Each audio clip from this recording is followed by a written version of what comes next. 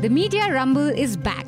In this second edition, we bring together news professionals, policy makers, investors, tech innovators from all over the world. It's where we discuss the future of news. It's where we talk about all facets of the news ecosystem. This year, we are set to make the Media Rumble Asia's premier media forum. There'll be professionals from some of the world's leading news organizations. Masterclasses on data journalism, on animation, illustration, storytelling. A convoy of 14 international speakers, filmmakers, satirists, all under one roof. Come rumble at the Media Rumble, August 3rd and August 4th, 2018 at India Habitat Centre, New Delhi. Entries free for our News Laundry subscribers and Mufat Khors, register now. Seats are filling up fast, so log on to www.themediarumble.com. See you there. It's a goal! He's done it. Dell, what a shot. This is a News Laundry podcast and you're listening to Just Sports. Hello and welcome to Just Sports, and it's Rahul Puri and me back to discuss all that happens in the world of sports. It's actually a dull period, correct Rahul? There's nothing much happening in the world of sports currently. Yeah, I think we're kind of in between, aren't we? Where the football season hasn't quite started, the cricket hasn't quite kicked off yet. So, I think next week we'll have an awful lot more to talk about. I think so too. And there's not much happened in the world of football, but the one major thing that happened was the Mesut Ozil thing, which I think we will talk about today. And we will also talk about the upcoming test series that India is playing in England, and the middle order and the top order kind of not being settled for India. And we'll talk a little bit about the transfer window where nothing seems to be happening. But let's start with Mesut Ozil. And Rahul, his charge that, there was racism in Germany, I for one don't seem to buy it. It's like Mohammad Azharuddin when he was caught for match fixing, coming up and saying, oh, they are anti-me because I'm a Muslim. And the guy's played for Germany for so long. He's been national hero almost over there. And I don't see him ever raising this flag of racism ever before. And it just seemed like cry baby right now. Well, I tell you what, my reading of it, and I think a couple of people picked up on it during the World Cup, that the German team didn't look very together as a team. There were fault lines there. There were problems in the squad. There were people who didn't get on with each other. Now, I'm not saying that was down to racism or anything like that, but I think it's an established fact that German side that came to the World Cup weren't the German team of old. They weren't as united as perhaps they should have been. I think Ozil didn't have a good World Cup. He didn't play very well. I think that a lot of the German public understandably may have pointed that out. And I think that, that's sort of pushed buttons in him where he's come out and made these statements. I think it's such a difficult time in Europe at the moment, with all that's happening in the countries. It's very difficult. And I don't know. I really don't know. But I think that you can read a lot into the Bayern Munich response to that, where Uli Hoeneß, who's the president, came out and basically called Ozil all the names in the world, which just goes to show you. I'm not saying that Uli Hoeneß is a massive racist, but what I'm trying to say is that that's not a happy family. That's not a happy place right now. Yeah, Rahul, it's also, I think it's a lot like you pointed out right now. I think it's got a lot to do with the politics of Europe right now. The politics of Europe is vilified right now. There is a huge amount of issues against immigrants, against the so-called Islamic terrorism that's taken over, and has attacked Europe. And the liberals in Europe are facing that backlash. So, I'm not reading too much into Mesut Ozil's photograph with the Turkish president. At the end of the day, he is Turkish by blood. Yeah, well, he's of Turkish descent. Yeah, absolutely. But, what people need to see is that he is Turkish by descent. But he's played, 6 or 7 years for Germany, and he's German. And I think that's the problem, isn't it? When you need a scapegoat, when a country needs a scapegoat. Yeah, and it all started with comments about the photograph. It all started with the fact that, he should have not taken a photograph with the Turkish president. Now, I don't understand the logic behind a player not being allowed to take a picture with the Turkish president when, he met him. I mean, that really doesn't make sense to me. It doesn't make sense. I mean, you can call Erdogan, the Turkish president, a dictator. You can call him, for having committed genocide and blah, blah, blah, and blah, blah, blah. But by the same token, should the captain of France not have taken the trophy off Vladimir Putin? I mean, you're put in situations as sports people, right? I was about to say that, Rahul, that by the same logic, the World Cup should have never been held in Russia. Yeah, absolutely. You are a sportsman and you are put in these positions. Now, Ozil is proud of his heritage. He's always been proud of his heritage, and fair enough. I mean, why should he not be proud of his heritage? But I mean, I think that there are a lot of parties, there are a lot of segments in Germany that would have come out and used his poor performance. I'm sure Jerome Boateng got plenty as well. He got sent off in one of the games.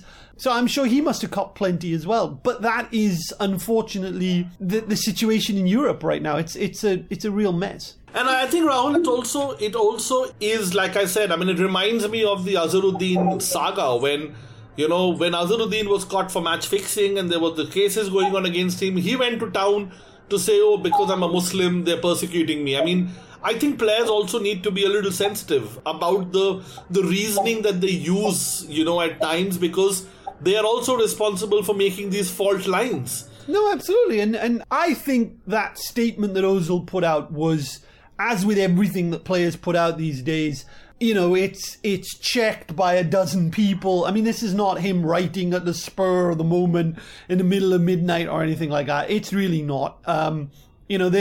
There's an agenda there, there's propaganda there, and all of it is to try and ultimately protect the player. I mean, that's why he's put it out there. I have some sympathy for him. It's not that I don't, but I agree with you. Football players need to be very careful about the words they use. Yes, and I think now this is just probably, I think all the federations, all the countries will need to be very careful, Rahul, because this could really end up to be a big bloody mess. I mean, France is made up of immigrants. Germany is made up of immigrants. I mean, for God's sake, England has so many players, who might not be full-grown English players. Yeah. I mean, I think if they're not careful, this could really end up being messier than right now, Rahul. I mean, right now is just, gone by, and the German FA has come out and said that they could have handled it better. But I think the federations need to be really careful about this because this could really blow up. No, it can. And I think, Leroy Sané was interviewed after it happened. Obviously, another German player who is from, of immigrant descent. And, he didn't want to comment on it. He didn't want to say anything about it. But you could see that, he had some sympathy for what Ozil was saying. So, this is a difficult situation. And you're right. The federations need to be very careful lest it blows up in their faces. Yeah, because it could really blow up in their faces, Rahul. And that would be sad because, half of the French team is made up of immigrants. But that doesn't matter because... No, they're French. They are there because they are French players. And, they've played in French academies, they've grown up in France. It doesn't matter where your descent is. You're at the end of the day, you're French. They're as French as anyone else, and you adopt them when they win the World Cup, and you think they're the greatest thing since sliced bread. But the opposite has to be true as well. I mean, when they lose, you can't point fingers saying that, well, you're not from France. That's wrong. Absolutely, Rahul, and I think we should just leave it at that because, enough has been said about it, and we need to put a lid on it. And moving on, let's move on to the other side of football, which is the transfer window. It's been very quiet. A lot of people were expecting Madrid to move in the market, and like you had last time said that, the domino has started from Ronaldo, but it doesn't seem to have had that domino effect. There have been very, very few moves. Higuain is apparently on his way to Chelsea. There are talks about Harry Maguire coming to United. Liverpool has signed a few players. Barcelona has moved and signed a few players. But I have a feeling, Rahul, that, you and I have been discussing this time and again on Just Sports, that it's the high pricing that's putting off people because it's just becoming insanely outpriced. Yeah, I mean, it's that. It's also the fact that I think a lot of people have gone away for holidays and stuff like that. And the agents are sort of having these backroom chats and trying to get things in place. And what's happening is that keeps delaying the process. And what you're probably going to see now is a flurry of activities. Plus, there are a bunch of new managers around Europe at the moment. Real have got a new manager. Chelsea have got a new manager. Arsenal have got a new man in place. So that, there are a lot of players sort of looking around and trying to take stock of where they are and the situation that they're in. And I think that's another one where the managers themselves are beginning to work out, well, you know what, I need to keep this player, yeah, I can get rid of that player. Those kinds of things are happening. And that's just sort of pushing that domino falling a little bit later. But it will drop. And I have no doubt about it that it will drop. It has to. There are lots of teams, lots of big sides out there that definitely need more players. They need rebuilding. They need players in, and it will happen. It's just that it'll be delayed. The next 9 days are going to be critical, Rahul, because if you remember, this is the first time that the transfer window will shut on the 9th of August, as far as the English football, English Premier League is concerned, and that pretty much leaves us only with 9 days to push deals through and to push things through. And I can see a very, very, frenetic kind of activity happening in the next 9 days. It's going to be pretty crazy. No, it will, and I think that you've seen most of the sides now have finished their pre-season tours, whatever it is that you call it. Let's be honest about it. They've been actually a joke. Yeah, whatever you want to call them, the pre-season tours, they've sort of finished that. Well played, Rahul. You beat our youth academy team 4-1. Well played. I think the average age on the pitch for United was 26, and for Liverpool it was 25. Nice trying to go with what your manager said. By the way, what a miserable git he is. But I think that a lot will happen now once a lot of these teams return back home. They've now taken stock. I think the managers have taken stock of the players that they want around, the players that they want to get rid of. And, Jose Mourinho, for instance, is one that I have no doubt will be back on, in Manchester on the phone to the Glaziers saying, what the hell, I need players. For sure, there'll be a lot of activity, I guess, in the next week or so. Yeah, I think there will be actually. But the one team that's actually surprised me, Rahul, with their lack of activity is Madrid. They're actually just not going out there and splurging the cash, which they are known for doing. Barcelona has actually been more aggressive with their signings than Madrid has. Yeah, I think Madrid now needs specific players. They need a replacement for Ronaldo. Now, where the hell do you find a replacement for Ronaldo? There are only 2 or 3 players that they can go after. And, clearly they've got their sights set on Hazard and Courtois from Chelsea. But, I think that those are things that will happen, but they will take some time. I have no doubt Hazard will move. I have no doubt that he will go to Madrid. That is why Higuain moving to Chelsea makes the sense, because if Higuain moves there, there is a possibility he'll let go of Hazard. No, the Hazard deal will happen. I think that Hazard sort of wants to finish his commitments in terms of the commercial arrangements and stuff like that. But I think that's a deal that will happen. I'm pretty sure it will. Yeah, so that's one deal that will happen. I think the other deals which everybody's looking forward to is Manchester United needs to buy 2 players. I don't think the other clubs are that very keen in the EPL. City's got a pretty settled squad. Liverpool has got all the players that they want. So it's pretty much Chelsea and United who are going to do the movings. Arsenal doesn't seem to be very interested in buying new players. Yeah, no, I think Arsenal had the luxury of they bought 3 or 4 players in July. They brought in players in July. I think Liverpool brought their players in early as well. I think you're right. I think it is United and Chelsea that need to do the moving. I don't know what's going on at United. I think they've put in a bid for Harry Maguire. I think Leicester are going to really push them to the wall on that one to get the money that they want off the player. And Chelsea, I think that, Sarri's just gone in there, so I think he's just going to take stock. And for him as well, it's a question of Madrid stumping up the cash for Hazard and then what he does with the cash that he gets for Hazard. So, all of these things are, it's not as easy as a lot of people think that, you're a club, go and put down 100 million and go and get a player. It's not as simple as that. There are image rights, there are these rights, there are those rights. Yeah, it's a lot more complex than that. Yep. So we'll be monitoring the transfer window. There's only 9 days to go for the English Premier League to finish its business. So I think by the time our next podcast comes, we will have a lot more activity in it. And that's it right now from the transfer window. And before we go, just a little bit of preview of the test matches. It's been an enthralling T20 and one-day series. I mean, both the teams were evenly matched. And a lot of people are also saying that this time India has a very strong chance of the test matches. We've had injuries. There have been a lot of talk about Bhuvneshwar Kumar's injuries and the fact that we don't have the bowling. Our top order is not settled. I think man-to-man, Rahul, India is as strong as England is on paper. I don't see much difference between the two teams. No, I agree. I think that, India have got that X factor in a Virat Kohli. I think he is the X factor that they have. There's no doubt India's bowling is weakened by not having Bhuvneshwar Kumar and Jasprit Bumrah. But Umesh Yadav is there. Ishant Sharma is there. Mohammad Shami is there, and our spinners are there. Let's not forget. Yeah, the spinners are there, and we'll have to see how they go. Kuldeep and Chahal, I hope, are played. And the way that the weather has been in England over the last month or so, it's been very hot. It's been very dry.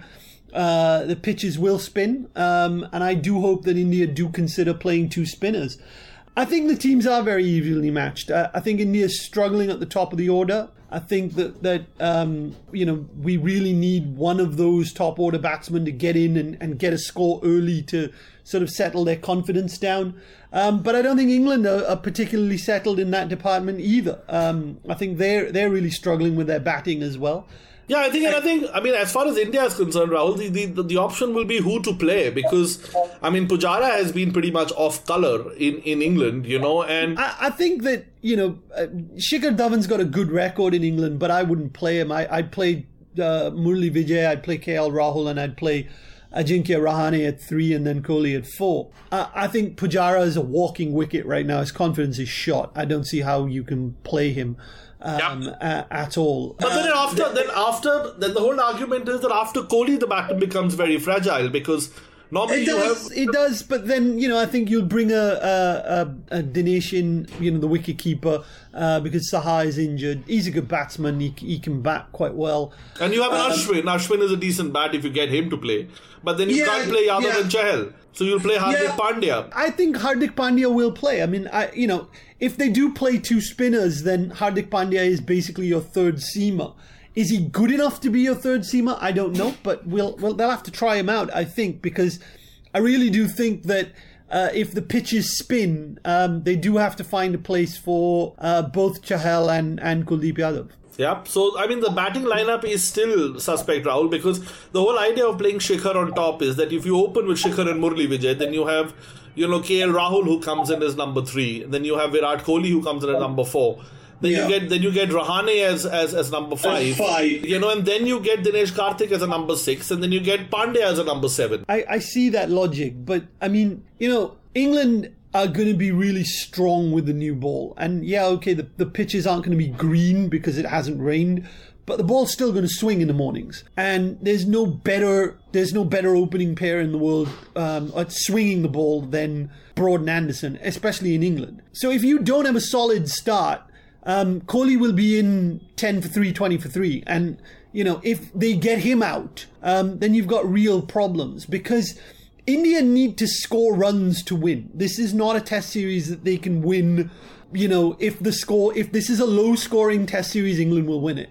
India need to score big runs to win this test series. And it's absolutely crucial that we find batsmen that can support Virat Kohli because otherwise, we're in big trouble. So, I mean, the other option then, Rahul, remains is to bring Rahane at the top and have Rahane and Murali Vijay open the batting, and then have Rahul, and then have Virat, and you can try all the permutations. You really can. India have got a plethora of guys that can bat between sort of 1 and 4. And you can try any permutation and combination that you want. But at the moment, there aren't a lot of guys between 1 and 4 that are in particularly good form. Yeah. They're just not in very good nick at the moment. And that's the worry. I mean, the last thing you want is the first test match, India get put in, and suddenly they're 10 for 3. I mean, that's the last thing you want to open up. India need to start well. They don't have to win the first test match, but they shouldn't lose it. If they want to stay in the series, they need to get some kind of result from that first test match. Yes, absolutely. And India has been slow starters in England, and we have had instances when we have been 100 for 7 and 180 all out and stuff, and that's something that we need to avoid in the first test. And on that note, I think we have had enough for this podcast, for this edition of Just Sports. I will let my good friend Rahul Puri go and enjoy his Sunday, and I shall also try and take a break until we're back to the Manic Monday. Thank you, Mr. Puri, and next week we'll have much more to talk about, because we'll have the entire transfer market talking about. We would have had the first test kind of finished, so we'll have a lot more to talk about. And I'll be back with Rahul Puri on Just Sports, where we cover everything that happens in the world of sports. All the News Laundry podcasts are available on Stitcher, iTunes, and any other podcast platform. Please subscribe to News Laundry. Help us keep news independent. To catch all our podcasts on news, pop culture, current affairs and sport, visit newslaundry.com. Follow us on Facebook, Twitter and Instagram, and subscribe to our YouTube channel.